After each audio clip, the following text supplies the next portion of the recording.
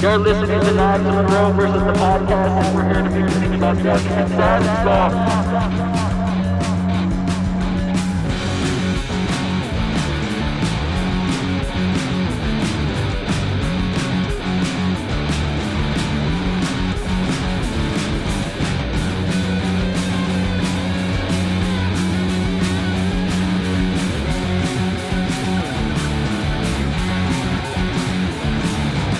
There's a part of me that, like, that's easier.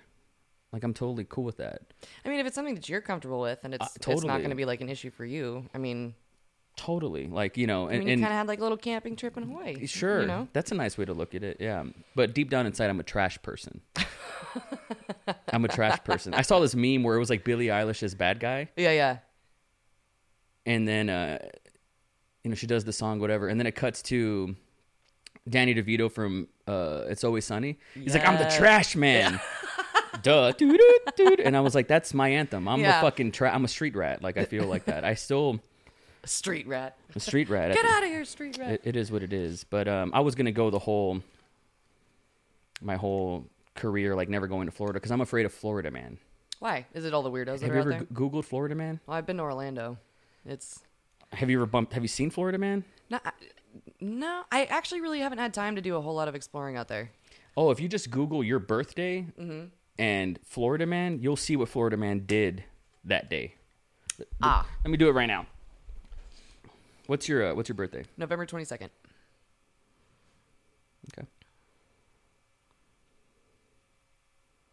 86, if there's something specific for Florida that exact Man. year. It's the first thing that pops up. Florida Man breaks into restaurant, strips naked, eats noodles, plays bongos. First thing that comes up. Sounds like a fun Friday night. Let's Google my birthday in Florida Man. March 23rd. Coming up. Florida Man. Florida Man on bath salts, headbutts, car, slaps, fire chief. You know, and it's just like, I'm not about that. Like, I don't want to meet him. Yeah. It's just, I'm good, you know, but Yeah. that's just been, but so I'll be going to that and we'll see what's up. And How long are you there for? 3 days. Okay. It should be okay. Yeah. So how you doing? I'm doing good. Yeah? Yeah. So what brings you to Austin? Seeing family, as usual. The cousins. I saw you with a baby online. Yes. Whose baby is that? So that is my cousin Derek's brand new son, Andy. So he Adorable. was born... What month are we in? He was born January 30th. So Well, he's he's brand like new. just brand new. Oh, yeah. Yeah. So that was awesome because, I mean, Derek is, I believe, 7 or 8 years younger than me. So I remember, like, seeing him grow up and, you know. He's a young him- dad then. A little bit, yeah. Maybe he's like 6 years younger than me, but yeah. So he got married, I want to say about 2 or 3 years ago. And then they brought the kiddo on board and he's just, oh my God. He's so sweet. The baby? Yes. That's amazing. So Yeah. you got to see him. Yep, got to see him for the first time, and it's That's just crazy. awesome. So technically, he's my second cousin. Since Oh, his okay. dad's my cousin, Yeah. I think that's how that I works. know what you mean. I have second cousins. They're just cousins. Yeah, yeah. Same last name? No, so he's last name Adam. So that was my mom's family name. Was Okay. Adam. So Yeah. Oh, from your mom's side? Oh, that's cool. Yep. So how long are you sticking around for? flight is tomorrow at 7:30 at night. Okay, so a weekend. Yeah. And you got to Yeah. squeeze this in. Yes. Awesome. I'm glad you were able Yes. to do it. You getting some skydiving in? So we tried that yesterday. Winds did not cooperate and clouds didn't The weather, cooperate. yeah. No, I feel like Yeah. it wasn't a good time. No, you it took wasn't. you took a gamble during February. It's a Yeah. bit of a gamble. Yeah. Like this shit doesn't clear up and get beautiful till April, May. Okay. Yeah. This is global warming because it never used to be like this. It used to be like California weather all the time. Yeah. And then a 1 week of cold during like Christmas time. The winter. The quote winter, unquote. which Yeah. was like 60 degrees, which for us is freezing. We go out in jackets if it's 60 degrees. Right. For real, No, real. us Arizonas do that. But We do now, that in like, I don't know Arizona, what's too. going on where, like, winter, like, lasts longer. Like, we're still kind of in the tail end of it, you know? And so it was a gamble, but the winds weren't in your favor? No. So we got there at around 11. There wasn't really, I think there were like 2 fun jumpers, but otherwise it was pretty dead. And so I think it was about 2:30 that we all called it and we're like, let's go drink. But then it. right when we got to the bar, winds calmed down, clouds open up. And did you guys have time? Well, no, we had already been drinking at that point, so that's course. that's a big no-no. Of course, you that's not a don't good. wanna do That's not a that. good Yeah, idea. Dude, I've had a few like, skydiving nightmares after I've jumped. Like, have you had dreams where you're skydiving yet? Yes. I actually used to have a reoccurring dream when I was a kid.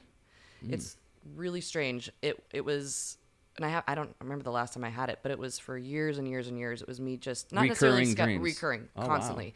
But it wasn't necessarily me skydiving, but it was just me kind of like flying over what looked like Texas to me. Yeah, It was like all the oak trees Uh-huh. and like just the real soft hills and everything. And but yeah, I have had a couple dreams lately of like being in the door, which I'm good in the door. I'm fine. It's getting me in the plane. That's the hard part. That's the hard part. Wow, because you And know there's no going back. Yeah, because I mean, once you're in the plane, that's it. Like I remember on my very first jump, it was like, kick me on there, just Yeah. get me on there. And then once I was sitting there, it was like, okay, well, You can't do anything. this is happening. You're gonna have to deal with it one way Yeah. or another. So let's just figure it out as it comes. So I've had two dreams. One where I had a dream that Dakota was skydiving and his parachute didn't open and he fell down, and he didn't die because it's a stupid dream. But Right.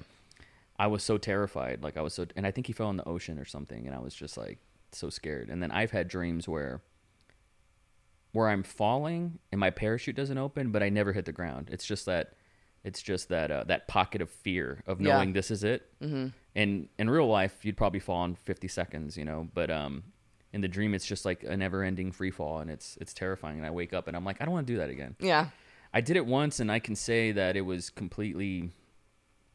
Everybody should do it once. Yeah, for sure. absolutely. Like my wife's probably a scaredy cat. She would never do it. Like if I surprised her on her birthday and was like, "Let's go," she'd be like, "I'm not." She wouldn't get out of the car. yeah. And I'd be the asshole, right?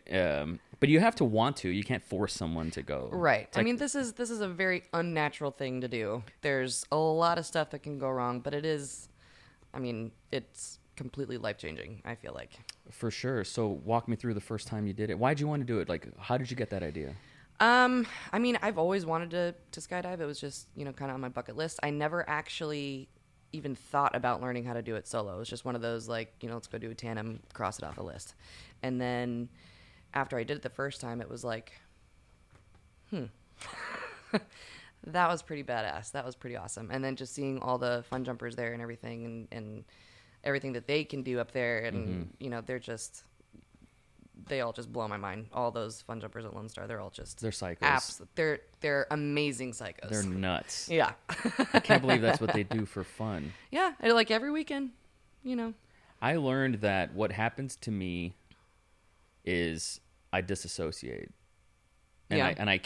I can't become present, and I think I black out or something, like a lot actually. Really? Yeah, like if I'm driving and I'm not listening to something, if I'm a passenger or if I'm not, I'm always have noise around me. I'm that guy. Just the other day, I was flipping channels on the TV, and I was like, I had to go leave to go cash a check or something, and I'm like, I have to put on the television so I can leave the house, Yeah? even though I know someone's probably gonna turn it off. Yeah. But I'm there for like 20 minutes. Like I have to find the right thing. This sounds crazy saying it out loud, but I'm like, I have to have noise. I have to know that there's noise so I can leave. I can't get off the couch until I know there's noise. Okay. It's a very weird thing. But if I don't have that, like I'm very spacey. Like I'm like, oh fuck, what was I doing? What am I supposed to be doing? Like that happens a lot. So noise just kind of like grounds you. Noise, technically, like- then. Like it actually keeps you from like. Yeah, it keeps me from floating Yeah. away. And so I remember the first time I jumped, and I didn't have a choice. It was just like, you're jumping. And I was like, yeah, of course I am. And then I remember they put the straps on me, and I was like, this is it. Everybody had a helmet. I was like, why don't I get a helmet? Yeah.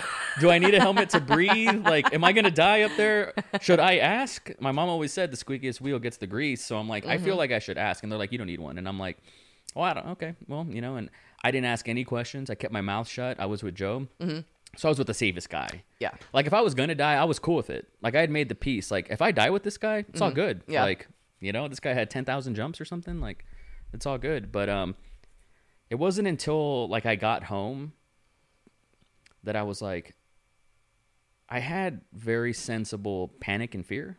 I think if you don't, there's something wrong with you. Yes. But I don't know if I was like, if I were to go again, I'd be way more scared. Really? Oh, hell yeah. Well, now you know what to expect. Now I know, like, I'd be like, Mother of God, Mother of God, Mother of God. Like the whole time, I would just be like, this is too real. It's like the gnarliest thing, and I'll never forget it. And it's giving me, I don't want to say nightmares, but it's giving me gnarly dreams.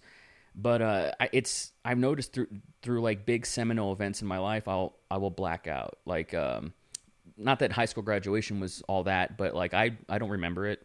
Supposedly I was there. Yeah. You know, some movie premieres and stuff. I don't remember anything. You know, like I look back and I'm like, I don't know who was there. I wish I gave people hugs. Like I don't have I just black out for something, and I think it's like my mind's way of being like, we'll take over from here, but just you can go take a back seat, you know? Like, Yeah. So how do you remain present and not lose your shit when you're jumping?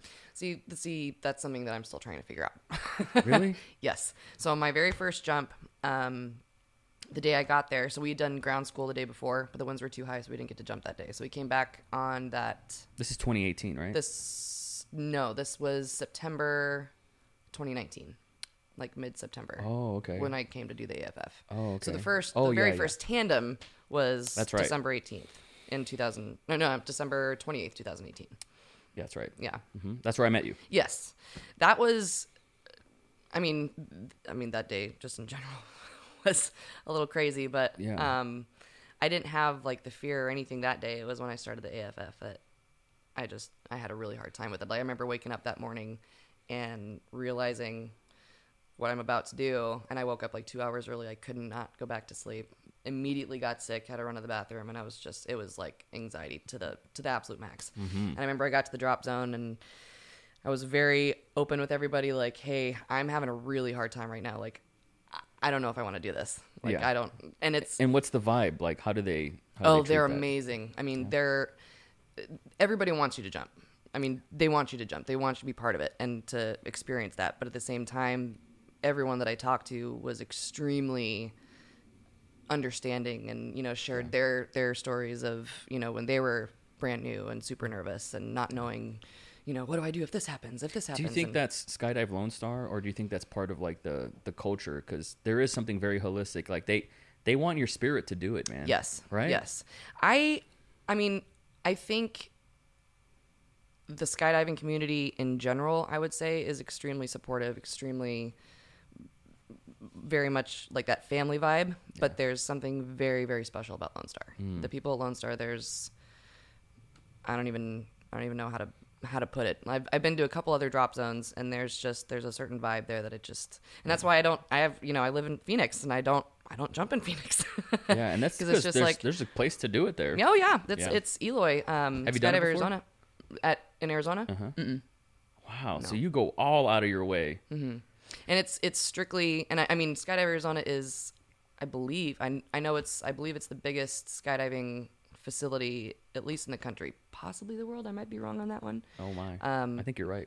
But I know for a fact it's the biggest one in the country. So I mean, but when you have that many people, you know, at one location, you know, they'll fly up with 2 planes at a time. They'll have 30, 40 people in the air at once, and it's like, I'm not there yet. Yeah. You know what I mean? It's just a little intense. Their landing areas are super different and, you know, a lot more compact. You know, Lone Star, you have a lot of room for error, you know, when it comes True. to like landing. True. You know what I mean? So Yeah.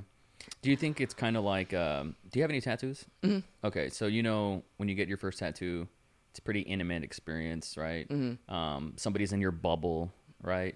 And then maybe when you want your second one, you're like, I'm going to go to the same place because I have a rapport there. Yep. If it went well, right? Do you think there's kind of that approach of like, in lulling, it's sort of safe, like a safe space? yes, There's a part of that, right? for sure. Yeah. For sure. And I mean, when I went out there for the very first time in 2018, like I fell in love with everybody, but specifically when I went out there in September to start AFF, the fact that so many people at the drop zone took time out of their day, out of their time to jump, to come sit down and talk to me and be like, hey, you know, tell me what's going on. Like, what are you feeling? You know, this is what happened to me. This is what helped me and all this. And so so after that first jump, everything went fine on the first jump. Everything was great. Like, perfect. And then By yourself? so AFF. So I had 2 instructors. I had Launchpad and Logan. Mm-hmm. And so the 3 of us jump out together. So one's hanging onto my right leg, and But you're still, it's not tandem. no. Yeah, no. I mean, the landing and the canopy flying is on me at that point. And that's the thing that gets me, is that I am fine. Yeah. I'm fine. I mean, they're holding your hands in the air, but they're going to go their separate ways. Yeah. So what actually matters, like, Yeah. I mean, yeah, a lot can go wrong in free fall, but like what actually matters is, getting back down to the ground safely. And that is 100% on you. Like, yeah, you've got a radio, but you have to have orientation, right? And just for the listeners out there, like, you can't be on your back, or you can't, you have to. There's a method to the madness on just floating on your stomach, right? What's that called? That position? belly fly. Belly fly. Just getting there. You need to have core strength. You need to know the basics, the fundamentals. You can't just willy nilly. It's not. You can't figure it out when you're in the air. When you're falling. So you have a support system. That was your second jump? So the very You did first one tandem? AFF. No, I did. So actually, I did the first tandem December 28th, 2018, and then I came back here for work and ran out to Luling and did a second tandem. And then in March, I went to San Francisco and decided to go try out that drop zone, which was awesome. It was really cool. But I believe they only do tandems out there. They don't do any like fun jumpers or AFF or anything like that, because the landing area is like super, super small over there. Yeah. And it's a pretty busy airport as well. Scary. And then came back out in July, did another tandem, and then started AFF in September. So I want to hear more about that. What do you call the jump when you're with 2 other people? AFF, just AFF jump. Okay. I want to hear more about that because it's actually frightening to hear. But I think I've jumped with a few people that for the first time, and it's 50-50. Like, some people would be like, that was great, let's do it again. And then there's like, check, done with that. I do feel like there's not really a whole lot of gray area. It's either, No, it's black you and love white. it or nope. It's binary. And I was one of those, like, cool. Yeah. Did it. And don't get me wrong, I do think there's something to like doing it maybe once a year or something like that. Like, totally. I have no fucking interest in doing it for sport or doing it for fun and getting like a license. No interest. Like, I guess what I'm trying to say is I think you're fucking nuts. You said that before. Yeah, and so you did it the first time, and that day was a scary day. One could call it a red flag. Yeah. That guy, I don't want to, I love him and he's great, but he's like smarter than me, in better shape than me, wiser, has probably more responsibilities, and for a variety of factors of which I don't know, he jumped out and got hurt real bad. And that's scary. Like, that was the first time where like it just wasn't fun, like it just didn't feel fun. Like it's kind of hard to justify in a way, but it's one of those, you get back on the horse. I mean, he's done it since. He was jumping again, I think, like a month and a half later. Yeah, that's true. Yeah. And he was one of the ones that came up to me during my AFF and was like, wow. And like talking to me and everything. And I'm like looking at him like, dude, if he can get back up there, I can get back up there. And then he even said, he was like, you don't want to be a quitter. Don't be a quitter. Yeah. I was like, oh, mother. You have to hear that, don't Yeah. you? But you like, have to be shit. nuts to want to go back on the bull again, Like, for me, I was like, I'm good. Yeah. It's such a scary thing, skydiving, right? And so what is it about your personality that lends to that sort of adrenaline junkie side of you? Did you know that about yourself going in? Yeah, I've always liked, I guess, pushing the limits a little bit just to see, how far can we go here? Really? Yeah. I mean, not. I would say probably skydiving might be the craziest thing I've done, but yeah. I mean, anything new. I'm open for adventures or anything new, anything that's going to kind of get me out of my comfort zone a little bit, because I feel like you only really grow when you're uncomfortable. That's so true. So you're saying that, and you mean that? Yes. There are people that sounds like an Instagram post. I know. It sounds a little corny. Not when you said it, but there's the people tag me and stuff all the time. This is something you would say, and I'm like, do I sound like that? 'Cause no, man. But you do mean that, huh? I do. I think, I think you're getting a lot out of like the one ticket that you get on this planet. I'm trying. You're getting a lot out of that. You know? Yeah. We're so lucky that we have a chance to be humans. We could have been a cockroach. Right. I think right. about that all the time. Like, Yeah. I could have been a tortoise, which probably would have been cool, but bad example. But I'm a human, and we live in this time where you can fall out of an airplane. Like, that didn't exist 100 years ago. Yeah, an airplane's a toy now. Yeah. And you just get to go play. Yeah. That's insane. We're the only species on the planet that does that Right. for fun. Right. Yeah. So you have to be a certain type of personality type to want to do that, you know? And so you really mean it that you just kind of like want to get out of your comfort zone in that way? Yeah, I mean, I feel like when I started the AFF and I realized, honestly, like, I had a super emotional experience with it. It was about like 10 minutes after I got back down on the ground where it all of a sudden hit me of what I just did. And you got to go back up there and do it, you know, however many more times to finish the AFF. And then my cousins actually started their AFF with me. They are 6 jumps away from their A license now. And you? I've still only done the 3 AFFs. Okay. So, okay. yeah. How many is it? 18, 20? I believe it's 25 or 26 to get your A license, and that includes the 7 AFF, 6 or 7 AFF. Wow. Yeah. But my cousin Danny had been on the same load with me, and he came down, and this was both of our first AFF jumps ever. And he comes, and we're, you know, just talking about everything that happened, and he was like, "Yeah, I had like 4 or 5 line twists." You know, this is his very first jump. Mm-mm. And that, when I heard that was like, nope. That this sounds is like stupid. it's really common, Like, though. It is. It is a little bit more common than I like to think about. Uh-huh. But it has a lot to do with your body position when you actually deploy. Mm-hmm. I mean, I guess there could be errors in packing, but most of the time line twists are the jumper's Yeah. fault. And so that scared the shit out of you. that scared the hell out of me. Yeah. So after that, and immediately, and it was like, this is something that I'd been wanting to do since December, Yeah. you know, thinking this is something that I really want to do, getting super excited about it. You know, I got my family involved now, and then now I'm having this reaction that I did not expect at all. And I started crying and just was like, you know, just, I was the one that wanted to do this, and now I'm the one that's like being a total bitch about it, you know? And, yeah, so I didn't jump at all for the rest of that day, but I decided to come back the next day. And Joe was like, just show up. We're not saying you're going to jump. Just show up. That's great. That's great advice. They know. It's like, all right. Oh, yeah. Yeah. Yeah. So, and Joe literally has done everything perfect to where I need it. Like, Yeah. when I need to have a kick in the ass, he kicks me in the ass. I Or when I love- need to have someone hold my hand, he's going to hold my hand. I love his You know. energy. He's such a great guy. Yeah, he's awesome, and he can just read it very well of what he needs to do to make things a little bit, you know, less terrifying. So That's right.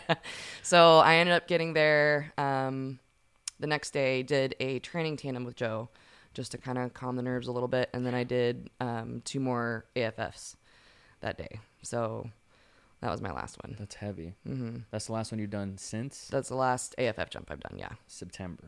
I did do a tandem in November because I was going to continue AFF in November. But that day the winds were going back and forth again and back and forth. They were going over 14, and then they died down to like 8, and then they jump up to 16, and you know. So I was like, you know, this is too squirrely. I don't even want to mess with it. I'll just do a tandem. Better safe than sorry. Yeah, I mean, You're not. It's you're not trying to frustrating look for cool me, in front of though. anybody, though. yeah, no, it's mostly just I know that this is something that I want to do, but it's like I'm standing in my own damn way, you know, of just But this I fear that I have I think with it. I had somebody on the show who was I don't want to call her a doctor because she got mad when I said that, but like a counselor. Okay. And she was talking about like the shadow self. And I thought that was really interesting. Like, our biggest enemy is basically ourselves. And no matter where you go out, you know, your shadow is going to be there, right? And Yep. so every time you're going to jump, you're going to confront that, your shadow, like every single time. You're going to have to overcome that. that's the thing that I think the vets especially are addicted to Yeah. is overcoming that adversity, that fear, that reality, you know, of impossibility. And when you overcome that, I mean, don't you want a beer after that? Absolutely. Yes. And and you have to remember, like, that's why you make the trip and you fly on an airplane 1,000 miles to come do that here in this safe space, is to overcome that side of you. Because you know that the reward, it's just so sweet.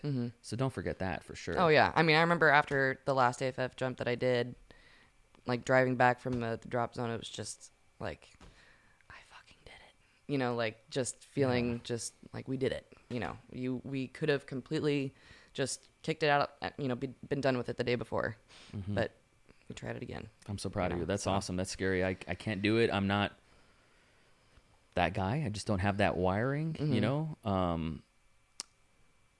I almost thought when I first jumped out that like it wasn't going to happen. Like I almost thought it was like a joke in a way.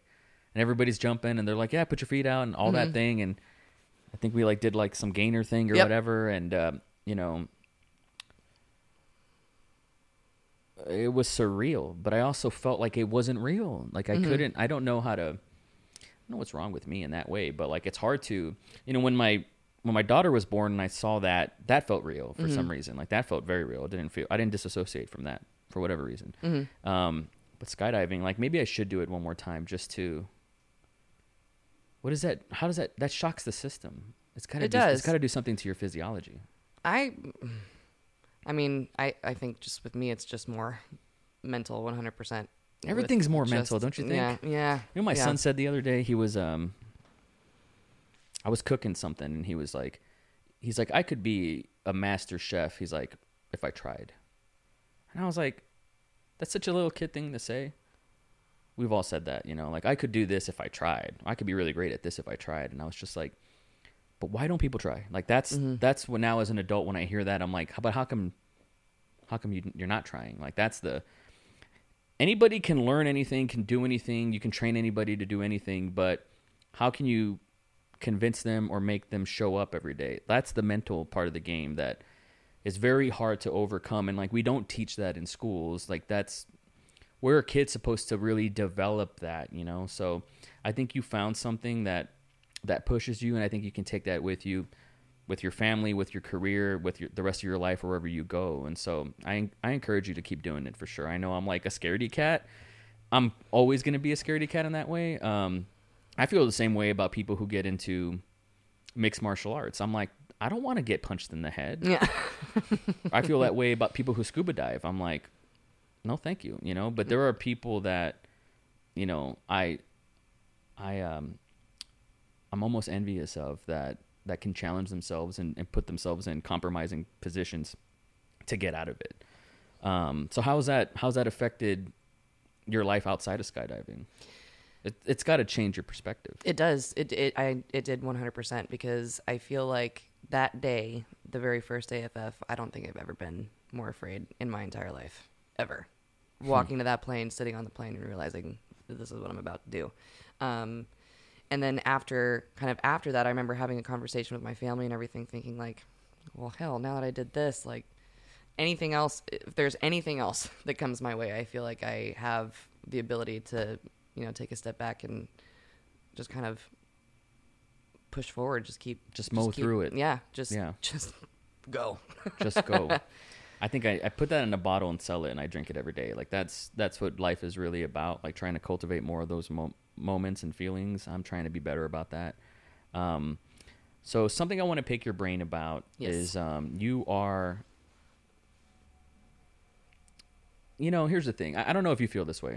I'm like a curmudgeon. Like, unfortunately, I'm trying to be better about that as well. I'm a work in progress. But when people are really good at arts and they're really creative and they're really talented, you're a very talented photographer. Thank you. Kind of makes me hate you a little bit. Why? Because I'm like, what does she got? What is she doing that I'm not doing? It just like, you know, I project insecurity. You know, it's like, what does she have that I don't have? You know, you're just.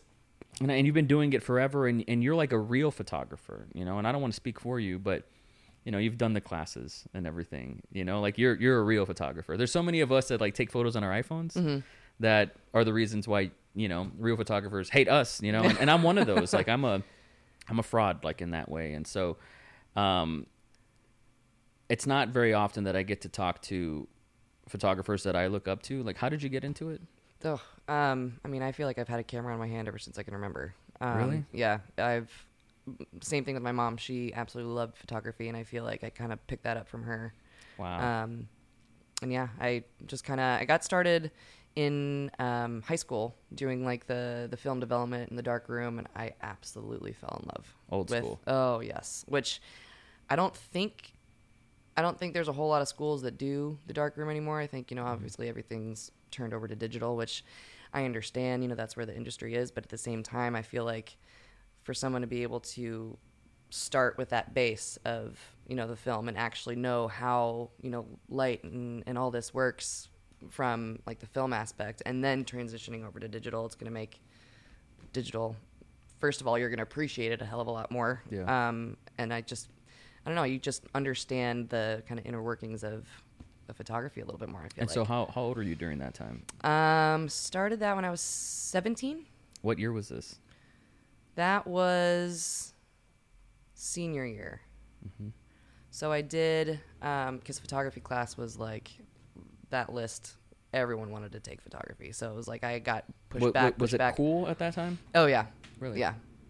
Everyone was walking around with the, Minolta cameras with their, fancy straps and all this, and taking random pictures of this, yeah. Yeah, we did something with, have you heard of a pinhole camera? No. So you can make it out of like a shoebox, and I can't remember exactly how to do it, but you make it out of a shoebox, you make this tiny little hole. Oh, right. And then you put the I just saw a TikTok paper. about this. Yeah, you put the paper on the other side of the box, or inside the box, and Yeah. then like you uncover the hole for however long, close it back up, and then you develop you're making like a negative. Oh, wow. Yeah, so that's one of the things I learned in there, but That's so cool. yeah. And you got bit by the bug. Did you think, well, I want to do this for a living? I never actually really thought of it being something I would do for a living. It was just something that I absolutely loved and was constantly trying to learn as much as I possibly could, pick everyone's brains, and just have as much experience with it as possible. And then there was a place in the mall called the Picture People, where I got hired on, and that was my very first professional photography job. How? And I was... Were you out of high school? I believe I was 18 or 19. Oh, wow. Yeah. At the mall. Mm-hmm. And what'd you do? Like portraits? Mm-hmm. Yeah, so it was... and this was before they turned digital. So this is film. And the camera that we used was on a tripod, and it wasn't like the viewfinder where you're looking in it like this. Mm-hmm. You have to look down into the camera. Oh, I've seen those. Everything's reversed. Yeah. It's manual focus. Oh, now, yeah. photograph a 2-year-old who doesn't want to sit still Yeah. with manual focus and do it Yeah. in, I think the sessions were like 10 minutes long. It Hard. was boot camp. Oh, so you learned soft skills real fast. Yes. Yeah. Like making sure, it's tack sharp and, getting the expressions and the composition and, And plus, once you take the photo, you can't see it. No. So you don't know if you got it. Nope. That's hard, You man. just got to keep taking them. How long did you have that job? I was there for By about the way, year and a half. This sound fucking killing me right now. Oh, the truck? It has to Oh. happen. Yeah. It has to happen when we're doing a podcast. But fuck it, I don't care. This has happened before, and then I can't hear it for Oh, some really? reason. Yeah. God, it's so loud. I'm so sorry. How long did you have that job? About year and a half. Okay. Mm-hmm. Full time? Part time? Full time, and then from That is a boot there, camp. yes, and then from there went to another photography boot camp. Life Touch is the school, the company that goes into the schools and does like the yearbook photos and the sports and proms and all that. And they also had a division for senior photography and families and weddings and everything. So I was with them starting in 2006. 2006. Wow, dude, you've been doing this for a while. Mm-hmm. That's amazing. Yeah. So, but the thing is that I feel like I really lucked out on was working for Life Touch and like the studio division in particular. I learned lighting, posing, all the inner workings of the camera, editing, retouching, all kinds of stuff, and I was getting paid for it. So it was like getting paid to go to school, and That's the dream. It was awesome. So were you considering, did you go to college? No. Me too. I did not. You're in good company. Don't worry. I'm not judging you. Yeah. I went to community college for a few semesters, and then I was like, wait, this is an option? I'm good. Yeah. I don't want to do this. But I lucked out. I don't have student loans or anything. So, I mean, at 18, 19, I'm curious. Like, how do you know at that age, like, to take this seriously? I don't know. It was just kind of something that I just decided to run with and just see what happens. And then it turned out that, people actually... During the they early really- 2000s, like, it hasn't, the internet wasn't really at scale. Mm-mm. We didn't have smartphones yet, so there was no Instagram. And I think so like MySpace was poppin'. just getting started. I was want to just- say it was like 2005, 2006. Yeah, something MySpace. like that. Oh my gosh, Yeah. there's a blast from the past. Yeah. But at the same time, it wasn't on our phones yet, Nope. So you had to go to a computer, and it was kind of like nerdy if you were the person with the phone. I mean, with the camera, right? Like, I'm this person taking a camera. I don't know. I never really got that, like the nerdy vibe. I got that. It was a video No. camera for me, and so it's just like, I still get that to this day. Like, really? Like, you're glued to your camera, and I'm like, this is how I feel real. Leave me alone. Yeah. You Yeah. know what I'm saying? Yeah. Like, I'll take a family, like for Thanksgiving, I took the big picture of like 18 people or whatever. Yeah. And they're like, get into the photo. And I'm like, I am the photo, man. Like, this is my fingerprints all over this thing, even though I'm not in it. Right. I like that. There's like an authorship to that, but that's just been my whole life. And so I can recall 2006, like was it sexy and cool during that time? I think so. I remember in high school it was kind of like the new, like hip, not new, but like, like the cool hip thing. Yeah. I mean, I don't know how to put it. There was a smaller group of people who were super into it. Yeah. And It was niche, I guess. yeah. Yeah. Yeah. That's cool. And how did you know, like, was there good money in it? Can I ask? To begin with, no. Not at all. But, slowly through the years that's improved, thankfully. But Yeah. Well, I mean, your work is stunning. Thank you. And you make it look effortless. Thank and you. it's really upsetting. But it challenges me. Like, I guess I kind of feel like, just to tie it back into skydiving, like when you see people jump for fun and they do all these tricks and they're going through hoops and it's just like, what? But you're like, I want that to be me. That's the way I feel with your photography. I'm like, if I keep trying and getting better, like, then maybe somebody will say that about my work, I mean, I think... I mean, are you wanting to do like more like, because I feel like I'm more portraits. You're a little, it's like our styles are just a little bit different. I definitely you don't know? have a style. Like you have a style, and there's so much of the boudoir stuff that you do that I've never even seen. So I don't know, but like your wedding stuff, I'm just like, God damn it. Like sometimes I'm like, wedding photographers are overpriced, and then I see that work, and I'm like, oh, no, that makes sense. Like if you want good shit, you got to pay for it. For me personally, like I don't see myself as a photographer. Like I like my whole career has just been like this weird failing up thing. Like I'm supposed to be this writer director guy. That's what I'm supposed to be. That's what I am. But no one's gonna film it for me, so I have to film it. No one's gonna edit it for me, so I have to do it. No one's gonna take the photo, so I have to do it. So it's just been like a lot of, you want it done right, I'll do it myself type thing. But that doesn't imply that I'm good at it or that I'm cut out for it, but I've just learned to do it. Like at my job, I shouldn't be saying this, but no one ever asked me like, hey, what are your skills? Like, what are you good at? No one ever asked me that. They just assumed that I do everything, and so I've had to do everything. You just kind of learn as you go, if needed. Yeah, they're like, hey, we need you to take photos of the vice president's wife. Okay. Yeah, cool. There's going to be a photo line and you only have one shot to nail it. Like, and I'm just like, don't let them see you sweat, and you're just like, eat papitas, easy, and then you do it. But, I'm like a YouTube university guy. Like, let me just YouTube it and see how to do it, but I look at you and I'm like, it would have never occurred to me at 18 to learn photography in the traditional sense. Like, and I came from like this is an excuse, but it's valid. Like I came from a very poor place that like didn't have that. That wasn't even an idea. Like when I was 19, I was still calling the movie theater to see the times. the movie was Right. going to show. Yeah. You know, like at 7:30, this and that. And like I was looking at the newspaper in Yeah. 2006, you know, so like it would have never occurred to me to be like, let me go to a school to learn this stuff. Mm-hmm. Because like the culture was just like, you're going to take photos for a living. You're not going to make money with that. Mm-hmm. You know, like I would have got negged, you know, like I did for filmmaking. It was just like, do you know how hard it is to make it? You're not going to Yeah. be able to make it, you know? And fortunately, because of the internet, I was able to make a living or whatever. But it took, I mean, I did 10 years of free work, Right. you know? I was able to, I met this photographer in December of last year, and I saw his work on Facebook, and I was like, how the fuck did he do that? And messaged him, and I was like, dude, this is amazing. How'd you do that? And he was like, oh, I just did this with the Lightroom. And I was like, oh, shit, that's so cool.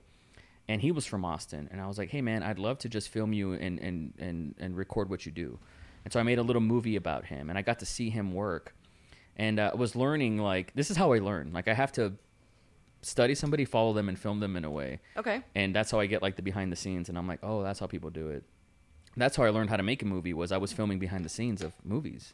Now that I think about this.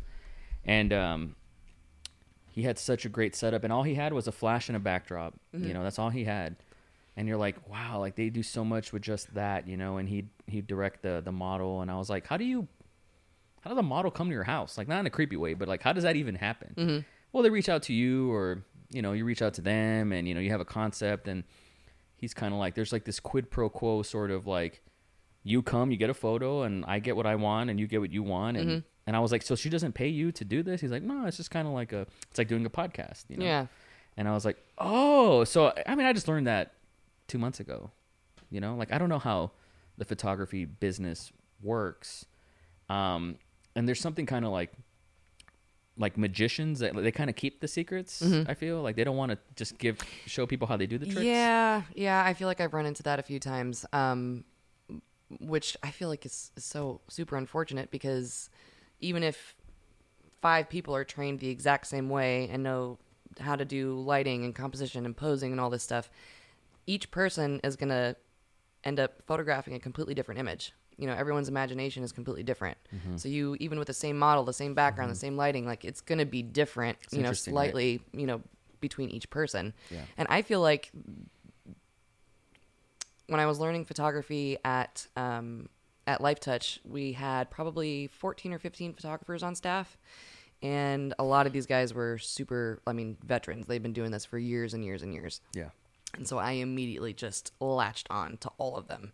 And it was just picking their brains and just trying to squeeze as much information out of them as I possibly could to try and, you know, figure out, how did you do that? Yeah. And we would have these training sessions, which I miss so much. I wish that we could just get the whole group together again, or just new people or whatever. But we would all be in the studio, and the studio was, I don't know, maybe like a small house size. So, I mean, it's decent. Yeah. And so all of us would be in there. We'd all have, you know, it'd be like 3 people to a model. We'd all come up with different concepts, and then we all look through the work. Kind of like a workshop. Right, exactly. And then we'd all, you know, I'd see one image and be like, that's really cool, but I think I'm going to tweak it this way, you know, and do something just a little bit different. Like Kind of what? almost like adding on, like adding in an accent light, or changing the composition, or just making something more dramatic, or something, just seeing something different. And I feel like that was how I learned photography just in general, with the settings and the lighting and the posing and stuff, was just getting in there and just picking everyone's brains and just kind of getting your hands dirty with it. And Getting your hands dirty. So Yeah. much of it is just trial and error and experience. Exactly. And actually being in it. You can't just stay in your head. yeah, no. And I mean, and I'm honestly super, super thankful that I got that opportunity to work with that company, because I learned everything that I know, you know, from all the photographers that I got to work with there, instead of sitting in a classroom. I mean, no offense to, you know, people who take classes or anything like that. Like, I just know that for me, myself, I feel like I learn so much easier, and it sticks so much more when I'm actually doing it, instead of someone, you know, reading out of a book or something. What are some like of your favorite takeaways from that time that you still apply to your work today? From, You know, like maybe tips and tricks. Even if it's just like how you talk to someone that you're photographing, or like you said, like these different lights that change the mood of a photo. Like I don't know, like what is something that you learn from there that sticks with you today? Like photography stuff and like specifically? Yeah. I would say something that's something that I use probably every single time I photograph is something called flow posing. So it's a way to get a lot more variety and more images without really moving the subject a whole lot. So a lot of the changes that are being made in the photos are actually done on your part, not necessarily the model's part. So if, like, say it's great for if you have like a super quick session, then you got to get a bunch of images super quick, and you don't want all of them looking, the exact same, or taking, 5 or 6 of the exact same image. So say, you're photographing me, you'll take like a full length this way, and then maybe change your angle over this way, getting, changing the head position and all this changes the lighting. And so you can do, full length, close up, 3/4, vertical, horizontal, out of really just that one model staying kind of in the same position. You can tweak them a little bit, like I said, like changing the head direction and stuff. Do you feel like that's more economic in a way? Yeah, I think, especially with what I'm doing with the boudoir, the boudoir photography. We have 60 minutes to photograph, but they change 3 times. So sometimes, they can take a long time in the bathroom. And does that to get changed. count as far as the 60 minutes? Mm-hmm. Yeah. So 3 wardrobe changes in 60, that would take me all day. Mm-hmm. Yeah. And so there's it's makeup involved, right? They come fully hair and makeup ready. Okay. Yeah. So they got to be ready to go once they get in. Okay, so it's just outfits then. Yeah, it's just outfits. So it's just sometimes, the outfits are a little complicated. I bet. So, but yeah, I find that the flow posing is something that I use on probably every single session, just to make sure that there's, variety and everything. And, the model isn't constantly having to change every single time that, you're taking pictures. That's a lot of work for people who aren't even models, right? What's the ratio between models that you film and then people who you have to direct that aren't models? Honestly, I'd say I probably work with maybe like 10% models, probably less than that. I would say the majority of the people I photograph are just everyday people and it's awesome working with a model because they just make it super easy. You just stand there and snap the camera pretty much, which is great. But at the same time, I love it when, like specifically for like the boudoir sessions, if a girl comes in, say, she's super self-conscious about her body or her weight or whatever it might be, she really wants to have these photos taken, but she might not want to go through like the actual experience of it. But she wants to have the photos. And so for me, when they come in super nervous or you can tell that they're just not feeling super comfortable, I'll show them, an image on the back of the camera. 9 times out of 10, they'll give me this look like, that's me. Wow. And that right there, that's a good feeling, right? That's my favorite. That's my absolute favorite, for someone to look at a photo of themselves and see the beauty that, that I'm able to see and that everyone else is able to see, but maybe they, haven't been able to see that for whatever reason. That you nailed it. That's what it is. That's my absolute, I think that might actually be, and not just boudoir, but everything in general with weddings, families, portraits, everything. I feel like to have someone be like, wow, like I look really good, or that image like really makes me see myself. That's right.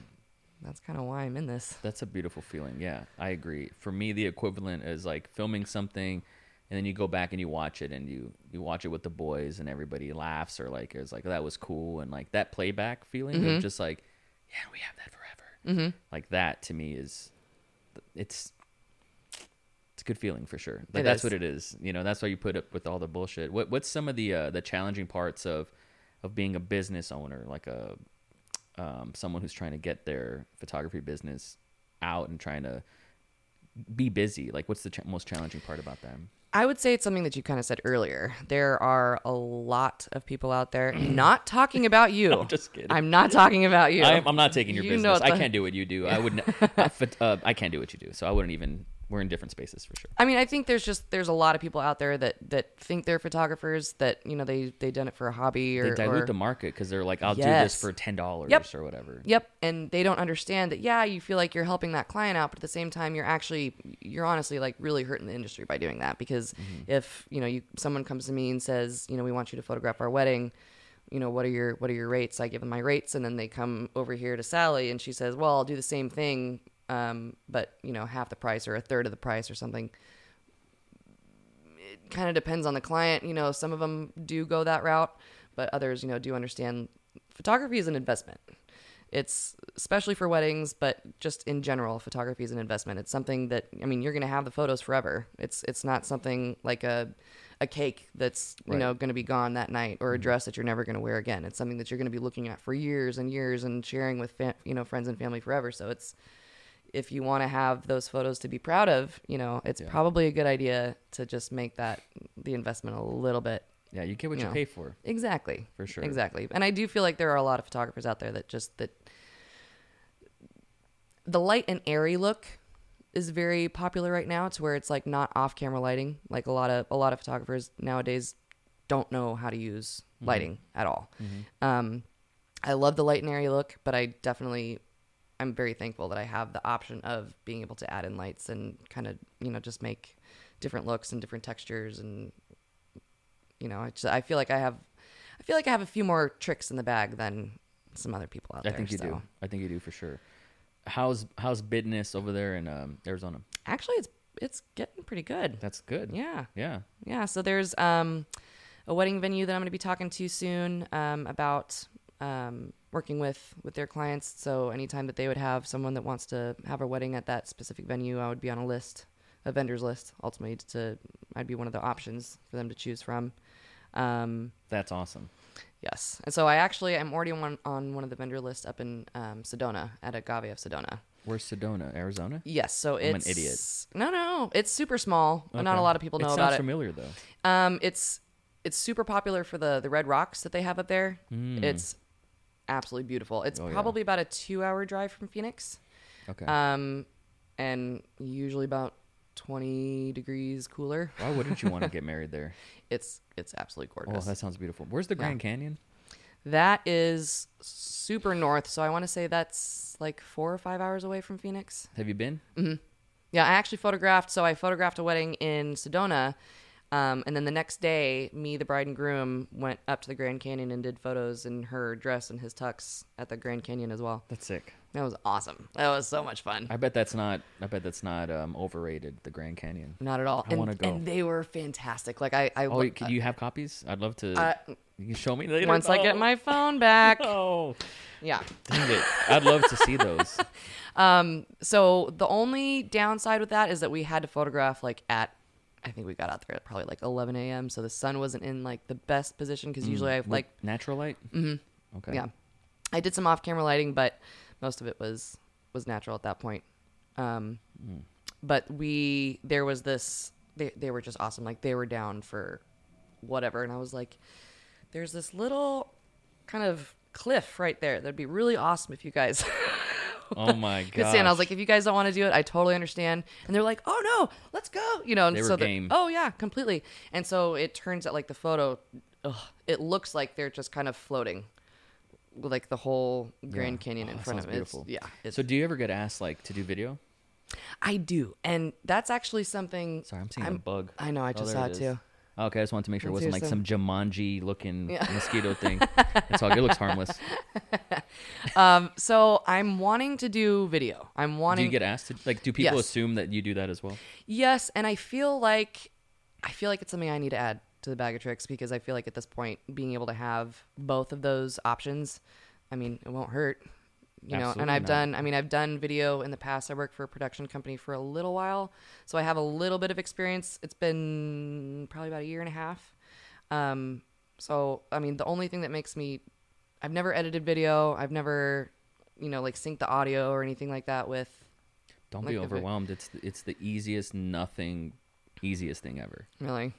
Fuck yeah. If you can take photos, dude, that's... I just feel like there's so much more that goes into video. You have to worry about the audio. You have to worry about the syncing up. You have to, The best part about video is just it's just knowing that you can manipulate the artifice, knowing that outside of dialogue, you can just add sound. You can just add that, little chirping if you're out doing an outside thing or whatever. It's make believe. You know what I mean? So I think I just have to play with it. Minus the dialogue. Yeah, you want to get good sound for people's voices. You want to make sure they're labbed or whatever. If you're filming a wedding, every wedding's different from what I understand. I talked to some wedding videographers, and so you want to lab the groom because the bride, you can't get in there. Yep. And some ministers are like, get the F away from me. Like, don't bring that camera here. And so, there's a lot of that. Like, but as far as the technical side, like the editing, like, I don't know. Like, I think that's easy, like, to be honest. Yeah, it's a very teachable skill for sure. Yeah. You're going to be fine. That's easy. Because, like, here's the thing. You know what aesthetically looks right. You know, you have an iPhone? Android. Okay. Well, iPhone has this option where when you take a photo, it's this thing called a live photo. So it's kind of like a GIF, like a boomerang type thing. Yeah. I've seen that. It's built in, and so video is kind of just like, if you're going to do a wedding video, let's just say, it's just a moving image. That's what you're doing, Yeah. I've edited some, I prefer to edit what I've filmed versus editing someone else's stuff, but I've edited some weddings, and if the camera person knows what they're doing, it's easy. It's easy. So that's what I mean. I don't know what I'm doing necessarily. But just cut out all the bad shit. Yeah. That's it. That's all you have to do. You know how if you're taking photos, you're probably taking 200 photos, but 40 are dope. Like, it's just that. No one ever sees the bad ones where, like, the bride's like, no one ever sees that. Okay. Yeah, I guess. And if they saw true. that, people would be like, Jen, what are you doing? Yeah. Right? You just cut out all the bad stuff. I think that's all you have to do. It's going to be easy. Okay. But learn it and invest in, and get a client to pay for it or something. Like, invest in a video camera. Like, I wouldn't use your Canon 5D unless, like, you had to practice with it or whatever. But get a video camera. So, like, what kind of video camera? I know you were talking about Red, but I know. Oh, I mean, rent a Red. If someone's going to pay for it, rent it and pay someone to operate it. You shouldn't be operating it, in my opinion. But Canon has this line called the C200s, C300s, C100s. Since you're already familiar with the Canon system, I'd go with that. They film 4K 60 frames a second, and they're beautiful images, and they're flat. So I think they film in RAW. So these cameras don't do that. They don't film in RAW. So if you have video RAW, you can manipulate the white balance, the ISO, and so on. So you have more latitude in the editing of making an image really pop. And so I think the hardest thing, the biggest learning curve for you will be color correction and color balance, color grading. Like once. But that even then that's easy now than ever. It used to be, you take that to a whole nother system and they do it now. Editing systems all have it, and I give away free LUTs, which is like Lightroom presets, but for video, like I give those away, and so I can hook you up with some of the best ones and just put it on your image and pow, it's a great place to start. It makes the image pop, and it's not too hard to blow people's minds, provided that you have a basic fundamental understanding on composition, right? Like once you know what makes a good image, then the video part is just like making it floaty, making it pan, make a little zoom out, and then just cutting the images together in a way that tells a story. But those are instincts that you can develop. Like you already do that. Like if you did not have that background, we would have to go from the basics and talk about aperture, right? Right. Yeah. So you're gonna fucking kill that. Let me ask you, put you on the spot. You're still going to come to Austin? Still thinking. I mean, so there was the whole little bit of a, I don't know, I guess kind of a scare when I did the gene testing. Right. But you're okay. Everything came back normal. Yes, or negative, thankfully. So that's very good. I do have another appointment with that doctor on the 10th, just to kind of discuss what the options are moving forward. What do you mean? Because I do have tumors. What? In both. Mm-hmm. What? Mm-hmm. I got the first one when I was 22. So I had my first mammogram when I was like 22 years old. So they've been just hanging out? Mm-hmm. Yep. And they're not. So I had benign. They're benign. So I believe it's called, I might be saying this wrong. I believe it's called fibrosis. So just the tissue in there is just very dense, very just fibrous. Are you in pain? No, it doesn't hurt at all. So I had an ultrasound done back in 2018, and then I just had one done like maybe 2 weeks ago, something like that. And they're like, there's been no change since 2018. So That's I mean, good. having those make me nervous. I know those don't necessarily turn into cancer, but I just want to talk to her and see exactly what the options are. Because if I did come back positive for one of those genes, I would have done the prophylactic mastectomy just to knock it out. Mm-hmm. So Is that still an option for you? I don't know. See, that's something that I want to talk to her about. I don't know if it's at this point if it's worth it, because I mean a surgery like that is, life changing. It's traumatic, and there's going to be a lot of recovery time and all that. So I'm not sure if it's totally worth it. Yeah, moving during that time should be like at the bottom of your priorities. Yeah, that's what I mean. That's what I mean. So like when all this came up, it's like, well, because I've got the doctor out in Phoenix and everything. So of course, it's kind of up in the air right now. Your one buddy would say it selfishly. I want you to move because I need friends. Selfishly, like Sensei, and we talked about this off mic, in the past. Like I'll teach you whatever you need to know in video. I'll help you with that, and then like Sensei help me in photos. And I'm so selfishly, it's like cool. Like I have a buddy, But also, I'd say don't. For that reason, first and foremost. But also, I have like a few photographer friends who don't even work in Austin. Like they'll go to New York and then get their nut, and so they can eat for a month and like that. They just travel, And so I feel like most people do travel, and Austin's more of a real estate, commercial, film production scene.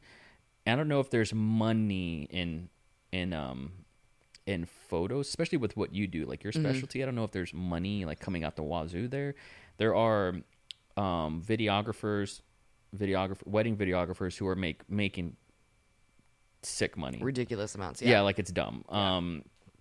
And so there's that, of course. But even then, they travel and they do one in wherever, Mexico or something, and so you're still traveling there. But so there's that. If and that's a business decision as well. But then you're right next to Lulling, So there's that too. Yeah. You have and a lot I've got of my reasons. family out here. You have a lot of good reasons to do it, but health and wellness comes first, man. Yeah. So I just gotta. I'll probably know for sure by the end of this month what's gonna be going on. By the end of March. So yeah. Well, let me know. Oh, for sure. Yeah, please. Yeah. And thank goodness, those tests came back negative. Fuck, man. 2020 has just been a son of a bitch. Like it's just been nuts, So it's been nonstop. Yeah, so that was like one of the good things that came out of this year so far. One of the last things I want to talk about, because you're this inspiring figure and someone who really committed to a lifestyle change.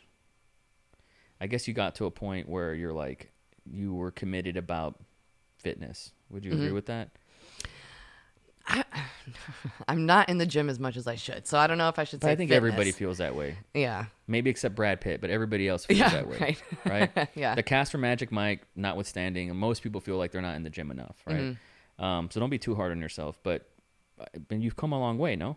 Yes. So it was actually when I went for the very first tandem in 2018 when they were like, all right, you got to hop on the scale, so they know, what canopy size to use. And I remember I got on the scale and I was like, well, wasn't expecting that. So I was 180 back in 2018. And then it was Late 2018. Late 2018, yeah. And then, which was the heaviest I've ever been. And I'm 5'7". So it's not, not the best weight to be at that point. May I ask, how did you find yourself at that weight with now that you're become more self-aware and all that? Honestly, I was just eating like a monster. Like I feel real? like it. Yeah. What were some of your go-tos? I love Sonic. Oh my God. Is it Mozzarella sticks. Yes. Fuck them, dude. You don't like those? No, I mean, get them away from me. Oh yeah, it's a problem. Plus, they make me break out real bad. Oh. They're very greasy. Yeah, but that's the good part. I know. That's so good. So good. So I So decided. you're a Sonic fiend. Yeah. Sonic. Just Sonic, Taco Bell. How were you with like portions? Are you an overeater? Yeah, it'd be one of those like Really? it'd be one of those like just sitting watching a movie or watching TV and just realizing like, oh shit, the bag's gone, Yeah. So, And I just feel like I had gotten to a point where I was just being lazy. I almost kind of, I feel like I kind of just let myself go. I wasn't really paying attention. I didn't really care that much. Were you like busy working and stuff too? Yeah, I was busy working and actually, yeah, I would say probably 2018 was this, pretty busy year. So I mean, I had So it weren't like focus on it other- wasn't like you were in a basement playing World of Warcraft. No. I mean, I was traveling all over the place, and Right. it was just, yeah, and I was, yeah. And did you have one moment where maybe it was the being on the scale, but did you have one moment where you're like, I gotta change this shit? Yeah, I was a competitive dancer for 12 years. So it was think I like knew that. just really? Are you fucking kidding me? No. A competitive dancer Yeah. versus people? Yes. So I No, I so didn't know did that. yeah. No. It's not like a hip hop battle or anything where everyone's like in a circle around you or anything like that. Like You never served anybody? no, I never Did served you ever anybody. get served? I never got served. Well, Sorry. no. So I did. It was like ballet, jazz, tap, hip hop. Damn, that's And it cool. was with a group That's of. legit. It was so much fun. For So I mean, 12 years. yeah. So I started when I was. How old would I have been? 6. Oh shit. Yeah, I was 6 when I started. Oh, you're that guy. I was that. Yeah. Well, this Wow. was like the extracurricular. Let's get her doing something Smart. Yeah. And I just fell in love with it. So it was the team was probably varied from like 20 to 30 girls. Every once in a while there'd be a guy in there. But yeah, I competed probably at least 8 or 10 times a year. Wow. So and I feel like back then, I would be at dance on Mondays from 6 to 9, Tuesdays from 5 to 9, And and then that's a Thursday grind. and that because you'd go to school, get the homework done really quick, then you gotta hop over to dance, and then Thursday we were there. I mean, so it was a lot of physical activity all Yeah. the time, Mm-hmm. and I remember I just looked at myself in the mirror like around January after I had seen the scale and everything, and I was like, oh man. We've gone a little too far here, I feel like, and it was just I didn't feel good. I didn't have any energy. I didn't feel good about myself inside or out, and it was just like we got to do something. There's something needs to change here because I'm not digging this. And so that was, let's just say, early 2019. Here we are in early 2020. Mm-hmm. Have you been at it for a whole year? Pretty much, yeah. I mean, I would say, yeah. I mean, I definitely still cheat. I still love my mozzarella sticks, but I've definitely learned portion for sure. And I've cut out carbs for the most part. Have you really? Yeah. Wow, that's pretty intense. much although I do drink my carbs. Gotcha. Yeah. I bet you do. Mm-hmm. So Do you? gets a balance. What time do you eat? Like, do you have a structure like on time and all that? So I've never been one that really eats breakfast. Like I don't, I'll do like a protein shake in the morning, but I usually probably won't eat until like 2 or 3. And then I try not to eat past like 9 o'clock at the absolute latest. Oh, okay. I feel like, which technically I found out that time frame of eating from like 1 to 8 or something like that is intermittent fasting, I That's guess. correct, yeah. Which I didn't even realize that was a thing. That's helpful for you then. It helped me big time, Yeah. yeah. Because I mean, right when I cut out carbs, I probably lost 6 or 7 pounds within the first like 2 weeks, and then I did the plateaus every once in a while. Of course. And so How do you break through a plateau? I'm not exactly sure what I did. I think it just, I don't know. You're being fixed healthy though, itself. right? Yeah. Okay. Oh yeah. I'm not. No. This is why, because I'm 150 right now. So I'd like to get down to Wow. 140. Congrats. That's 140 would be. I've lost 100 pounds since the last time we talked. Are you serious? The same 10 pounds over and over again. Oh. But for real, man, like you get proud of yourself and you're like, I deserve this. Exactly.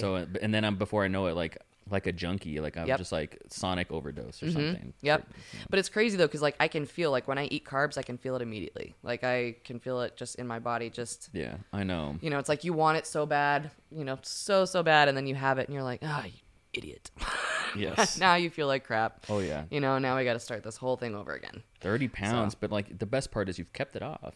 So it's working. It is. Are you still inspired and motivated to keep at it? Yes. So like I said, I want to get down to 140. I don't know how maintainable that'll be to actually stay at 140. You look super good. Like you look Thank like you. you walk around like this and it's like normal for you. Like this seems like a healthy place to be. I mean, I like it.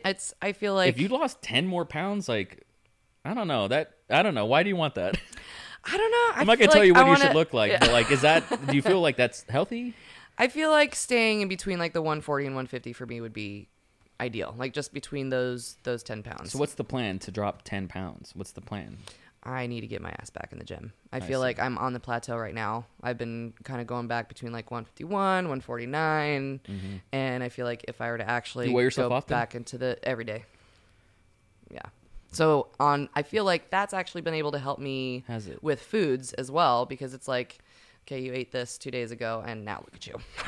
You know what I Yeah. mean? So I'm actually able to see like what the different foods like do to my body. And beer. You know, Isn't it? and beer, yeah. I'm just kidding. I've noticed that like if you eat something bad that you know you're not supposed to, you really feel it the next day. Though. That's the thing. And so if you feel like shit the next day, you're more inclined to make yourself feel better and to eat another bad thing, and then that's a cycle, right? So I mean, that happens every once in a while for me, but I feel like on the days where I'm like, ugh, like I just feel gross. Like I immediately will just have handfuls of fruits and vegetables. Like I feel like that's. So what's some of the healthy food that you keep around the house? I love mangoes. I love fruit. I think fruit's like. Fruit's got carbs though. I know. Yeah. I know. So I'm not doing like the full, like I guess keto thing. Sure. I just pretty much cut out like the breads and the pastas and Sugars. and sugars. I don't eat a whole lot of sugar. I call like, at those all. the 3 white devils. Ah. Pasta, dairy, and sugar. See, I love dairy. I love You're a cheese cheese. person. Yeah, mozzarella sticks. Yeah, yep. You should just make your own keto mozzarella sticks. Google it. Huh? You could use like almond flour, I really want to try. So they have almond flour tortillas. keto cheese. Oh yeah, hell yeah, they do. I haven't tried those yet. Those are like 5 grams of carbs. Are they? Yeah, they're super low, or maybe like 3 or something. Okay. Yeah. Yeah. Because I'd just start doing like instead like when I would want tacos, I Mm-hmm. would just do like everything but the shells. Just have like taco salad.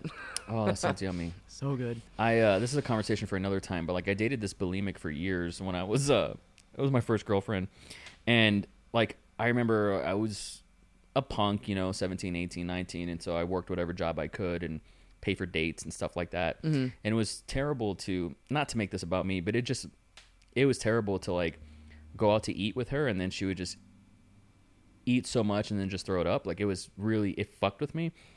And I was powerless. Like was she open with you about this? Like yeah. this is what she's doing? Oh yeah. Yeah, it fucked me up too. Like not to make it about me, but I was, I just felt so powerless and also Yeah. responsible. Like at the same time, I felt so guilty. And so without meaning to, I lost 70 pounds without meaning to. Like I recorded this video in my senior year and my friends are like, dude, you lost a lot of weight. And I was like, huh? I saw the video and I was like, that's me? Like I didn't see it. I didn't feel it. I didn't think it. And I just stopped eating. Like I didn't mean to. I just couldn't eat like around her. And so I have like this, it's hard for me to like have a healthy diet because my brain's very extreme. It's just like, well, then I won't eat. Like if you listen to Jocko Willink, Okay, yeah. he's so extreme. He'll be like, if you go to an airport, like just fast. If you're traveling, people will say traveling's my, I got to eat something when I'm traveling. He's like, just fast, 72-hour fast. And so I'm like, yes, sir. Yeah. And then I go 50 hours and then I'm like at a KFC afterwards, because it's like just this high and low and my body's like starving and I can't do it. And no, I don't eat KFC, but you know what I'm saying? Like, and so that era really fucked up this relationship with food and also like negative associations with even losing weight. Like I don't even know. Like I remember being, for me, 170 pounds, which right now I'm like 240. So being 170 pounds, like people were like, would body shame me, at the same time. Like you're too skinny. Like Mexican cultures are like, eat more. Yeah, Yep. And it was just like, no, I don't want to eat. And so like it's the relationship with food. That's like the hardest part for me. I can work out. Breathing is like, I'm really into breathing. This sounds so strange, but like it helps with panic attacks, anxiety. Oh yeah. Supposedly like you exhale fat. Like, look into it. Like, that's how fat, sweat, right? Of course, but fat leaves your body through exhalation. And so I know for me, like, if I'm running and I'm breathing, I can almost piss myself from like a runner's high. And it's happened. Yeah. Where I'm like, I'm going to piss myself. Like, it just gets so high from just like this syncopated breathing or whatever. And so I love all that. But then it's just my relationship with food is like, well, I can have one Twix. No, I cannot. You know, so I'm trying to repair that. But any advice that you have would be great. That's why I asked, like, you know, what's some, because you have to have good foods on demand, you know? Yeah. I mean, what do you keep like fruits and vegetables in the house? Like, is that something that's like a normal? Yeah, but it's not thing? like emphasized. You know, it's Yeah. just there. I mean, do you have like favorite fruits and vegetables that like you could eat I'm like I'm every a day? mango guy. I like mangoes. I like avocados. Yes. That's my shit. Yes. Like, once again, I used to get like made fun of for like just eating a raw avocado, just like, Oh, this raw is avocado with salt. Put salt on Fuck there. yeah. Yep. heaven. You know, people are like, "Oh, what's Knives gonna have an avocado?" And I'm like, you know, it's a berry. This is a fascinating berry. You know, it's a berry, but you didn't know that. It's a berry. Interesting. Is it because it has a seed? Well, it is a fruit. It's part of the fruit kingdom. Which I don't see it as a fruit. It's a total fruit? I see it as a vegetable, but I know False. it's. False, Jen. Sorry. Will not let you take that one with you. It's a fruit and it's a berry. I think I want to say. I could be wrong about that. I was so confident. Now you got me second guessing myself. But that's delicious. I mean, I could eat 3 avocados in a day. I don't, but I could. Like, they're so good. But it's just, you know, and also emotionally, I'll get triggered with something and then I'll want to punish myself with like eating a lot. It's terrible. It's not good. So you actually like set out. I'm mad at myself. I'm gonna stuff my face until I can't move. Oh yeah, yeah. See, mine's just it just happens. Like it's not anything that I'm like. All right. I mean, I'll definitely go. You know, grab food. Well, there's and two be voices. There's one voice is like, "Don't do it, Knives. Stop. Wait, stop." And then the other voice is like, "I can't." And then I'm just watching myself do this. Yeah. And then afterwards, you're like, "Stupid piece of shit," you know. Like, yeah. And then 2 years go by. Yeah. So it's rough, man. But like, I really have so much respect for you for seeing it through and staying on the path and just getting it done. And you look so healthy and you seem like you feel better about yourself. And that's the most important thing. Like, in order to make good work and have great relationships with people and have the guts to jump out of an airplane, you have to feel good about yourself first and foremost. And so I'm really proud of you that you're putting in that work. And it inspires me because not that I ever thought that like, oh, she probably feels like she's a lost cause, but it's easy to feel like you're a lost cause. And then I see you staying on the wagon. It's like, you just have to do it every day. That's the I mean, hard it's part. definitely. I mean, that's the thing though. Is like it might seem like it's an everyday thing. I still have really shitty days, you know, and still, it's definitely not an every single day. Yeah, this is awesome. This is great. I feel awesome. No. Okay. No. The highlight reel on the internet just fucks all of us. Yeah, it does. Yeah, because It does. And especially like on those low days that you have, you look online and you're like, what's wrong with me? You know, like why can't I do this, or why am I not there? that's bad. You know, yeah. The comparison is horrible. Fuck comparison. Yeah. For sure. We need to live in a more, I talk about this with some buddies, you know,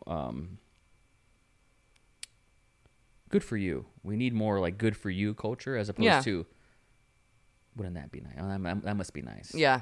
You know, there's a lot of like passive aggression, Jealousy, pettiness. I was went to the gym earlier and I came back, and the walk is like the most therapeutic part for me. It's just like 3 miles away, and You walk 3 miles to the gym? it's not that. I mean, I like walking, so it's not a big deal. See, that's awesome. I don't. It's something, Yeah. but it's never enough. It's never enough. Is it ever? I've never experienced enough. I want to be that guy that's like, I'm running the marathon. I'm going to run a marathon. I'm training for a marathon. I want to be that guy because like some people that I work with, one of the people I work with, she's ran a marathon across the Great Wall of China. Oh my gosh. That's very inspiring. You Wow. know? And she's like, I just found out how old she was, and it's not what I expected. I was like, damn, like she's crushing life. Like that's the secret. That's the secret of life. But I'm not that guy. I just walk and meditate and think, and you know, it also helps with creativity. And like these words came into my mind. That's how I process like anger as well. And I was thinking about pettiness, and I'm like, I'm always, you know how people say be the bigger man? I'm always the bigger man. I'm always the person that makes a phone call first and is like, I love you. Let's just move on. And I was like, but every now and then I want to be petty. I just want to be. Everybody else gets to be petty. Right. But since I grew up on television, I want to be that character that is the good guy. Right. You know? And so, and I was just thinking about pettiness, and just today on this walk, and I was thinking pettiness is like a gum that loses flavor. Mm-hmm. You know, it doesn't I like taste that. good. It doesn't taste good No. after a while, you know, and then I mean, I don't think it ever tastes good. It but for some doesn't. reason, no, it it's gets a chewed. it's a flavorless broth. Yeah. You know, it's just, and little things like that. That's why I continue to. That's where I'm happy. You know, it's like my meditation. You know, and like being on an airplane for 4 hours. I hate these like 90-minute airplane trips. Like I hate that kind of stuff. I like, You like long flights? dude. When I went to Hawaii, yeah, that was like I don't know. I want to say that's like a 6 hour. Yeah, it was more than 5 for Yeah. sure. It wasn't long enough. Wow. Give me a 12-hour flight because I get work done, and like I feel better once it's over. Like I'm that guy. See, that's awesome. Do you think? I think it's awesome. I mean, I don't feel, I can barely sleep on a plane. Like, Oh no, I can sleep anywhere. I can sleep Yeah, in the no. trunk of a car. I have. Okay, I was gonna be honest with you, and I have in the trunk. in the trunk of Oh. any car. I don't care, All right. and I have. It's comfortable. But Nice and cozy. for real, it feels like being in the womb. You know, Yeah. I love it. But Jen, thank you so much for doing the podcast. Was it as difficult as you thought it was gonna be? No, this was super easy. Easy? This was, yeah. I was definitely nervous though, because I'm like, I don't know. We're friends. what- We're well, just yeah, gonna chat. I know. What's the big fucking deal? I don't know. We But gotta- this was awesome. But we got to do it again. Oh, absolutely. I think I'll be in Arizona. Oh, yeah? Yeah, and I take my gear with me wherever I go. Do you have any idea when? Sometime this year. Okay. Mm-hmm. At some point. We'll figure it out. That way we can do it there. And then whenever you come back here, I mean, you come back to Austin at least 2 times like a year, right? It's more like every like 3 or 4 months. So I'm probably going to be 4 back. times. Yeah. I'll probably be back like June, July. Let me know something like when, and that. I'll make a little micro movie about your skydiving journey. Oh, You could be that person that wears a GoPro, and we'll get all the angles. that'd be way cool. So, serious. I'd have to get to 200 jumps to be able to wear a GoPro. Are you That's really? the only thing. 200. Yeah. You have to have 200 jumps in order to have a camera. Wow. So that's probably not going to happen anytime soon. I You see- never know, I see you but- getting there. Yeah. I see you getting there. I mean, I would love once that. I mean, obviously the fear is always going to be there, but I feel like once that's gone, I would absolutely love to do video Yeah, of like tandems and stuff. So it's gonna happen. Where can people find your work on the internet if they want some sick ass photos? at livephotographyaz.com. As well on Instagram and Facebook, same thing. So Live Photography AZ. Beautiful. Yeah. Thank you so much for coming on the show. Thank you for having me. This was awesome. My pleasure.